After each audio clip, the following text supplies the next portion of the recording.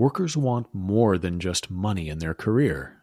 This reflects a mindset shift in the workforce where purpose, passion, and pay are the focus of today's worker, not just money.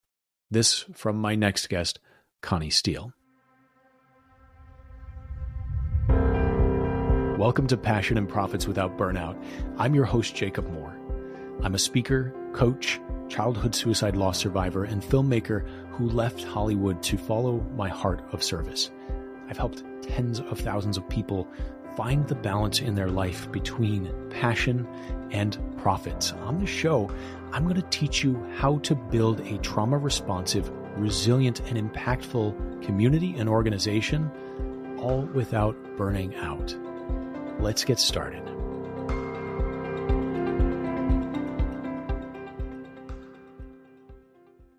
Today, Connie and I will be speaking about how to build a human-centered and fluid organization to adapt to this new world of work that's happening right now. Today, there will be 3 key takeaways from this episode. The first is how the workforce composition is fundamentally changing and what this means for workers doing what they want, what they need, and how they're going about the work that they're doing. The second thing is finding alignment and fit between your employees' goals and objectives and the goals and objectives of your organization. And the third thing we'll talk about is understanding the voice of your workforce by building necessary strategic plans to be dynamic and fluid for both your organization and for your people. Connie Steele is the principal and co-founder at Flywheel Associates, consultancy firm that aligns strategy, implementation, and people. Connie is the author of Building the Business of You and the host of the podcast Strategic Momentum. Please welcome Connie Steele. So Connie, on your site, there's a study that says fewer than half of workers are satisfied with their career progress, current position, and compensation. 45% are likely to stay at their current job. As an employer, the stat is really scary. I don't like hearing this. What hope do you have for me?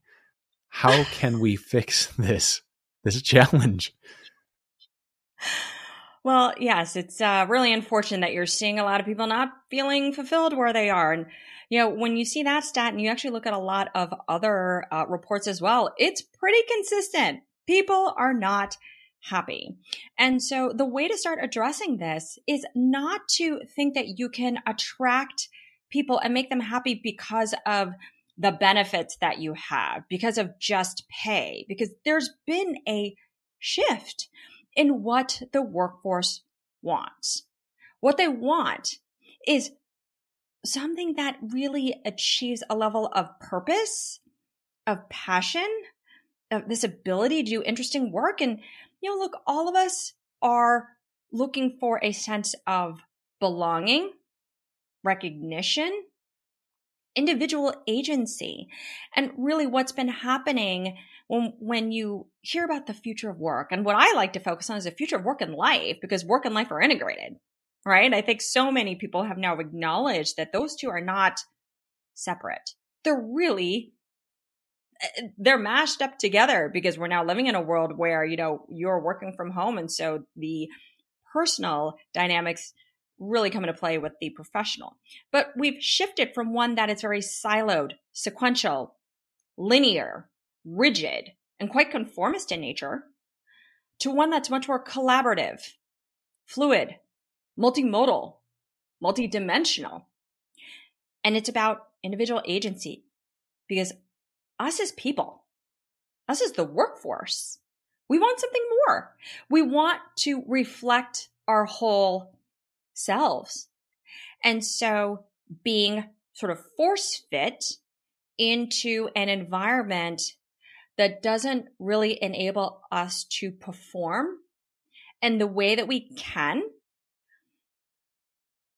I think there's this realization that, well, wait, going into the office and working in this type of environment, or this particular way, just may not fit me in the best way. And we've been seeing actually shifts in models of how companies are even set up, or completely virtual, right? And also different compositions of employees or workers in the workforce. So growth in the gig economy, for example, you have digital nomadism, which is getting big.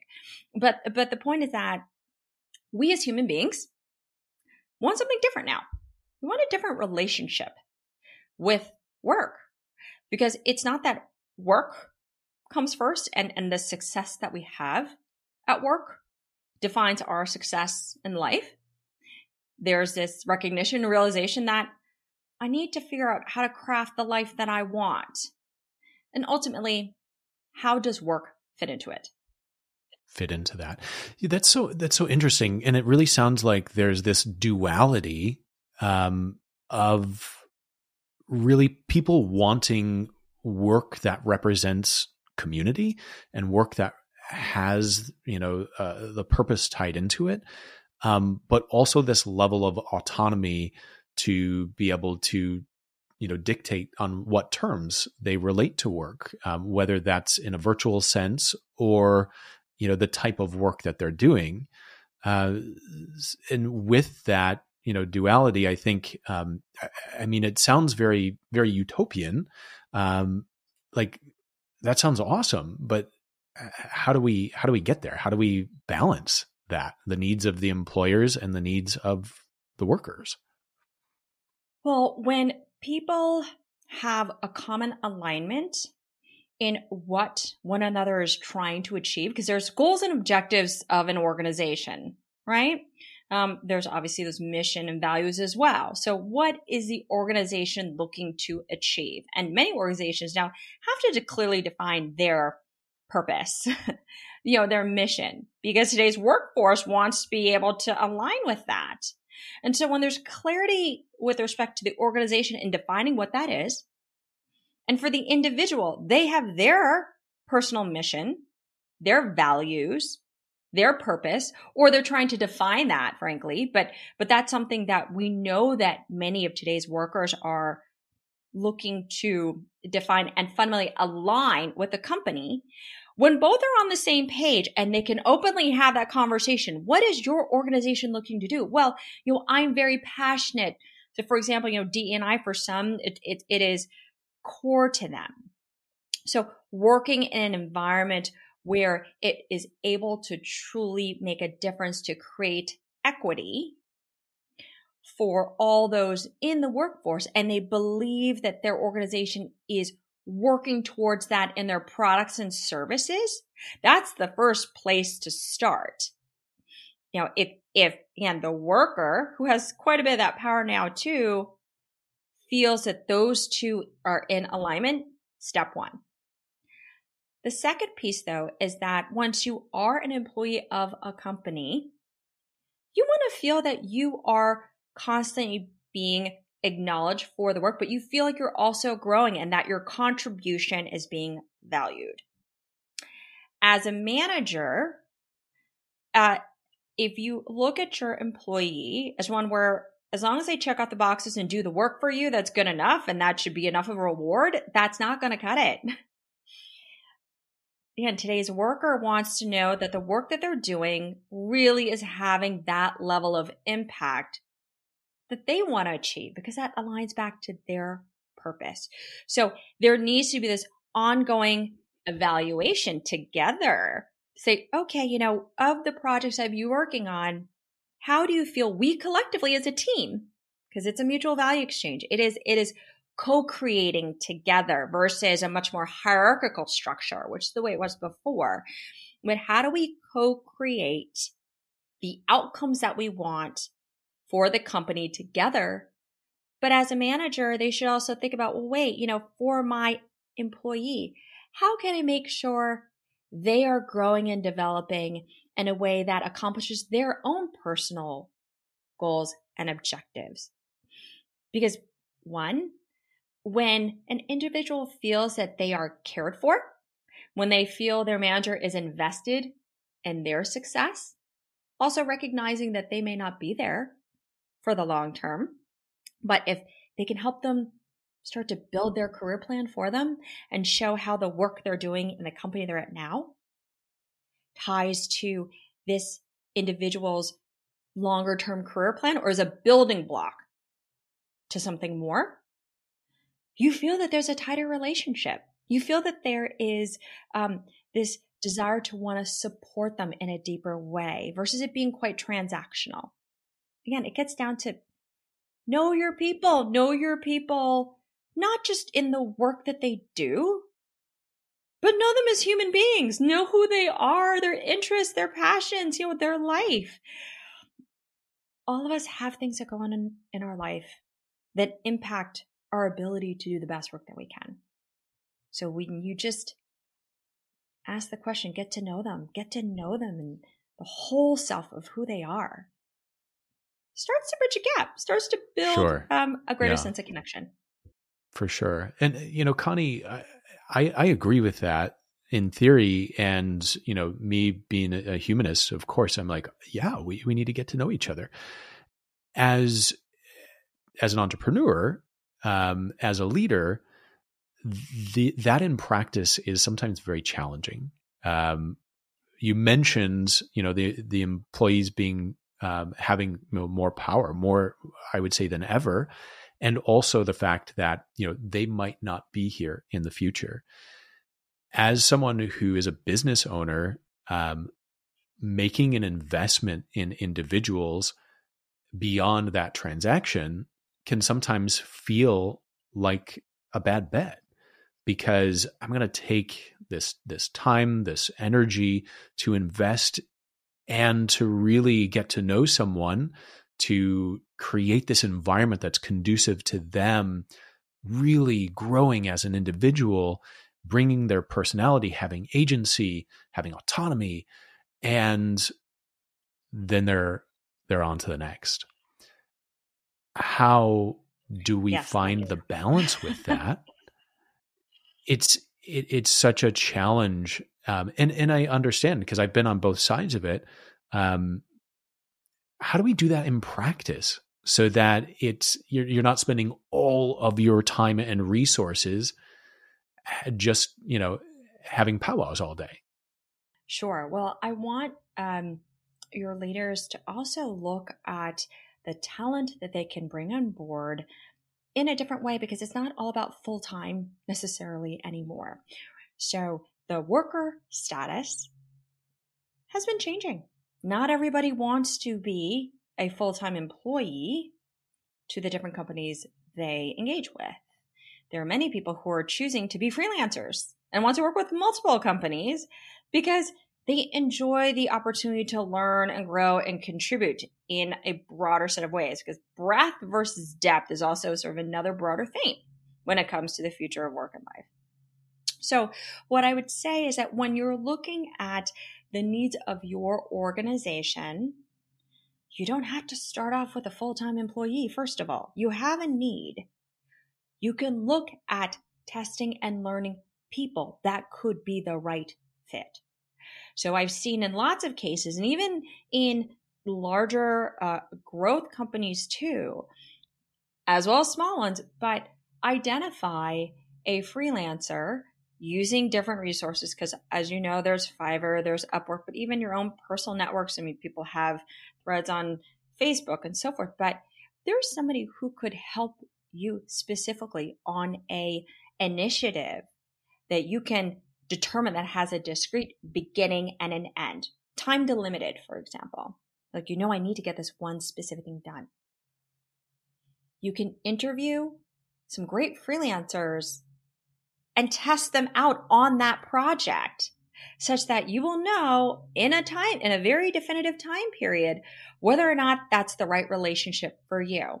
And I've seen that. I've talked to different entrepreneurs, and it was just amazing. The way that they built their companies was to find different folks who had skills, and they would try multiple people and to see who went above and beyond. And they were very transparent and very upfront about what the engagement was going to be. And they indicated, if this relationship works out, would love to continue to do more work with you. So you'll know based on that project that you get to do, which you can also minimize the amount of cost for you. That's a way that you can start to build this. So or you can even do a 3-month trial period, for example, to see if it's a fit for the both of you. But the benefit of leveraging freelance resources that you can onboard really quickly versus the challenge that many organizations have is that you have this full-time hire and I need to find the perfect hire and I don't want to make a mistake, but time's not on your side. Speed to market is really important and you need to get the work done. And this gives you the ability to try different people that you have vetted, of course, but it helps you learn too as to who are the right people that would fit in your organization, particularly if you have a brand new role and you're not totally sure. Yeah. That's a great way to start. I love that approach. And that's really, I think, really wise as far as the, sort of try before you buy. And then you get to understand, who has that X factor, or what is it about an individual, or the approach that they take to work that is a good fit or is not a good fit when you're looking to, grow for the future. I really appreciate that. And, and in some level, that, understanding that there's, so sort of limited time and budget for hiring and the cost that's involved with onboarding, full-time employees or someone who's going to be, long-term. It's a bit daunting, but if it's a predefined project for a specific amount of time, well, then you can define a fixed cost with that. And that is very attractive. So I appreciate that. Right. I'd say it also focuses or forces you as a leader to get specific about what it is you're also trying to accomplish. We're doing everything. So you'd love to find somebody who's a catch-all who can help pretty much take the load off. So unfortunately, in that situation, you're not always thinking about the streams of work, the expertise that you need. This will force you to. And in that process, it'll enable you to realize, maybe I really just need X because this area is the one that really requires the greatest level of effort and takes up most of my time. But it gets back to you planning. I'd say another tactic, but yet strategy is you got to plan a little too. Like, what is it that you're trying to do? What is it that really you need? What is the biggest lever that you think will deliver the outcome that you want? Move that forward. That's, Connie, I'm having a moment here where I'm realizing, that's me. 'Cause I have been, for a couple of years now looking for that right-hand person who will be my operator, right? I'm the ideas guy. I am the one to cheerlead. Like that's my role. I do it really well. I want to create, I want to connect and just, rinse and repeat. But I need an executor. I need someone who can come in and get things done. And I want a right-hand person. And I've had trouble finding that. And I think what I hear you saying is, rather than trying to look for that catch-all, I need to do a little more work to focus on, what's going to bring the greatest impact. For instance, if I define, what are the SOPs for operations and really understand the, 5 or 6 things that really make my business run, we define those and to what degree we can, automate them or systemize them. Then someone can come in as a freelancer and check those boxes without it having to necessarily be another individual. So that's an aha moment. Thanks for sharing that. Absolutely. And you're right. It's sometimes the hardest thing to do as a leader is to take a step back and do the necessary analysis and introspection to identify what are the real levers and drivers, because you're constantly going, and you're out there, and you're you know um, promoting the values of what your organization is. You're being that visionary, all those ideas are flowing, and you just want to go. But just like any company, if you don't do the necessary strategic planning for your business and pause for a moment and say, what am I doing, just generally speaking, myself, that's taking so much of my time? Am I optimizing my time the most effective way? Oh, wow, I guess I've been doing all these sort of areas that are much more tactical in nature. And then if it is really tactical in nature, it still needs to be done. Maybe the kind of person is a VA. VAs, of which virtual assistants, for those who may not be familiar with the term, but that's someone who's incredibly tactical. And once they know what it is you need to have executed all the time, that can be a very low cost resource.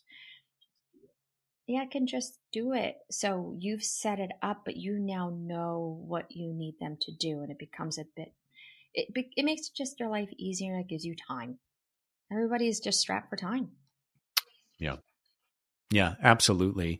So, taking that idea of maybe this more modular team, how then do we use that, leverage that model and the gig economy, but then also create the culture we want to? You talk about understanding the voice of your workers. So, where do we find that really sweet spot where we're getting our needs met as leaders, and the organization's getting its needs met, but then also, regardless of how long someone might be with your organization, it's going to be a great experience for them? How do we approach that? Well, it goes back to those same principles that I mentioned before. When you, as a leader, as a business owner, are very clear about what it is your organization does, the value that it brings to others, and delivers the impact that you're looking to achieve, the people that you bring on board, regardless if they're full-time, part-time, freelancer, creator, gig worker, whatever worker status it is, they're bought into what they're looking to do with you. And when there's a level of transparency of the work that they're doing, and you're also showing how their efforts directly tie to new business, new partnerships, new relationships, they get excited because there's a direct linkage. And when you're in a small company, you pretty much do see the immediate impact, and they're going to want to do more. A lot of this too is, how do you take their creative juices, because they're going to be part of building your ongoing planning and operations together. It's no different. Their worker status is sort of irrelevant. It's they're bought into what you're trying to do, and you include them as part of the planning. So it's not, I plan, you execute. You may need to do that, start to have your plan and share it. But if you have the two-way conversation on, how can I make this better? What am I missing? Because this is my own experience. I have people on my team, they are all freelancers / consultants.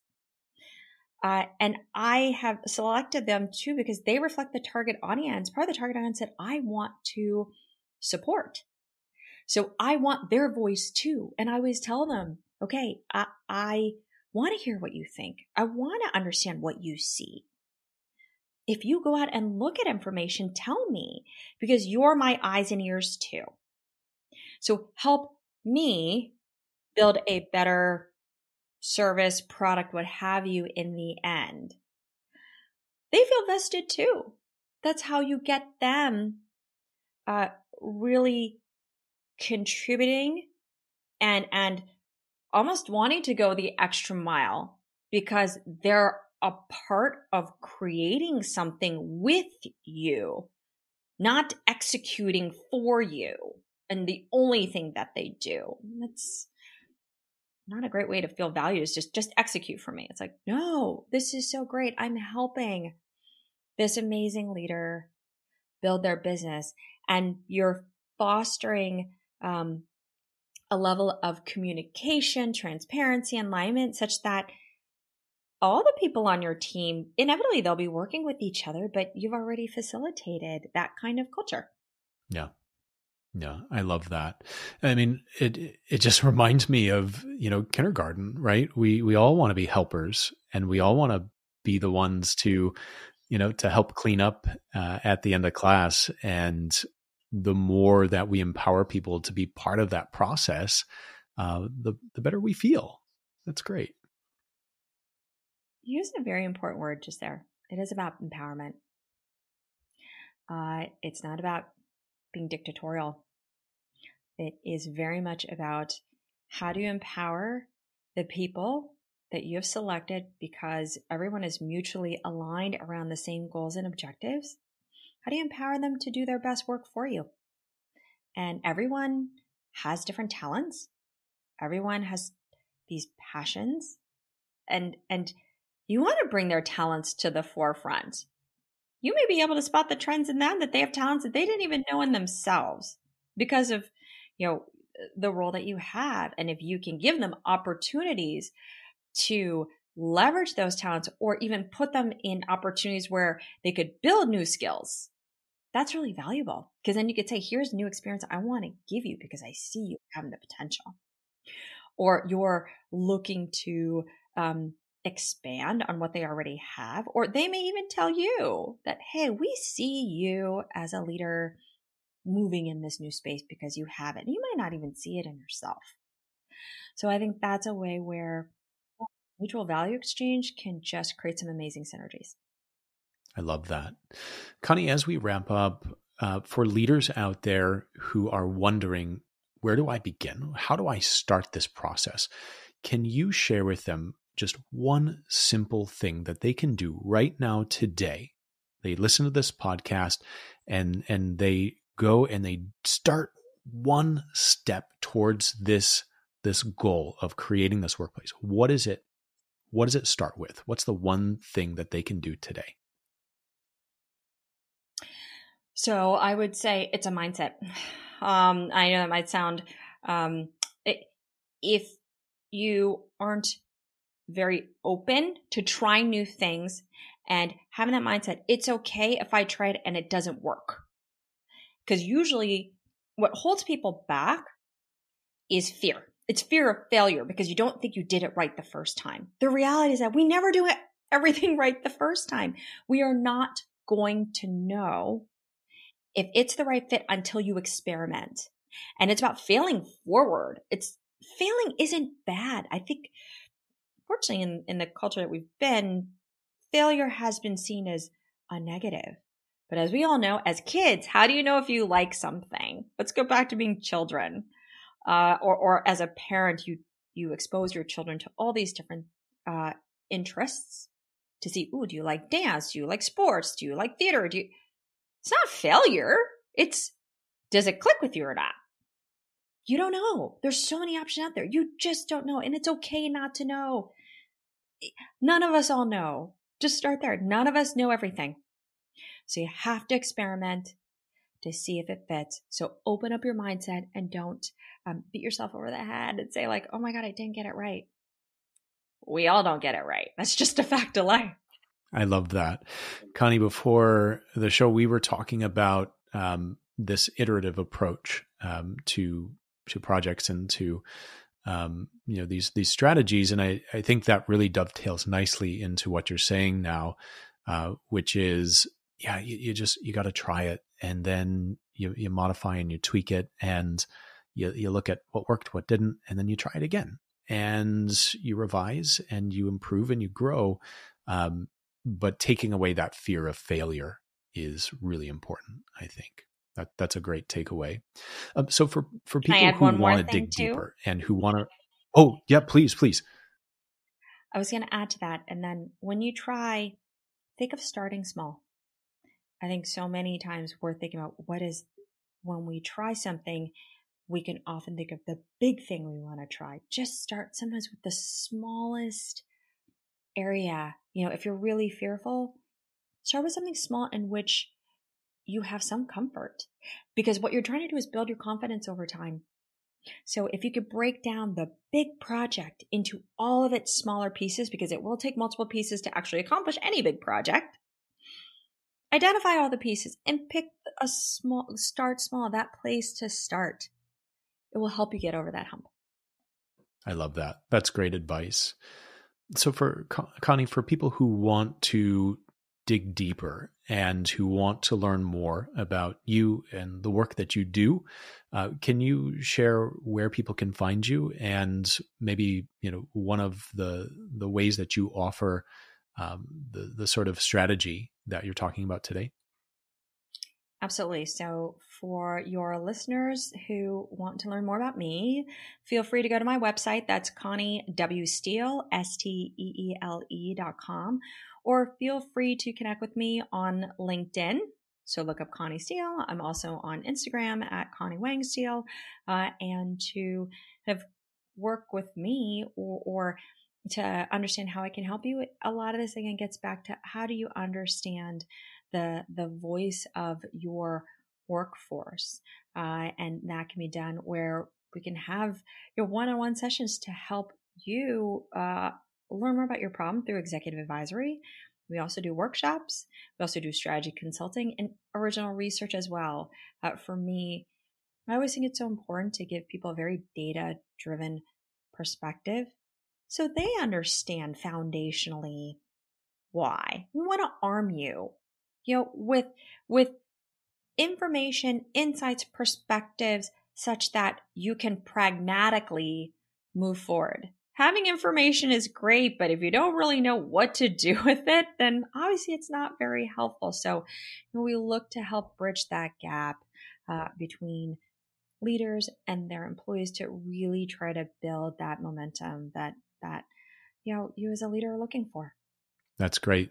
And we'll link all of that in our show notes so that people will have the resources that you offer quickly available to them. So Connie Steele, thank you so much for being on the show. I really appreciate your insight and your time. Thank you. Thank you so much for having me. I truly enjoyed it. I learned a lot on this episode today, but probably my biggest takeaway is really the need to balance having this mission, strategy, and roadmap for your organization, but allowing your team to be part of the process of building it and allowing it to be flexible and organic enough that they really feel like they have agency to add their voice and perspectives and needs to what the organization is creating. That's really empowering for workers who are on our teams. If you had a takeaway from this episode, I would love to know what it is. Leave a comment on my site or on social media, screenshot this episode and post it to your Instagram story, and share. I would love to hear from you and understand what your needs are as well. Thanks for listening, and until next time, be well. Thanks so much for listening to Passion and Profits Without Burnout. I hope that you found some impactful takeaways, and if you did, I'd love to hear from you. Share a screenshot on your IG story, tag me, or send me a quick message. This show is for you, so any feedback is welcomed. Hey, and make sure you're also subscribed to the show so you don't miss any of our new episodes. And if you could, take a few minutes to leave me a 5-star review. That'd be greatly appreciated. Thanks for listening, and be well.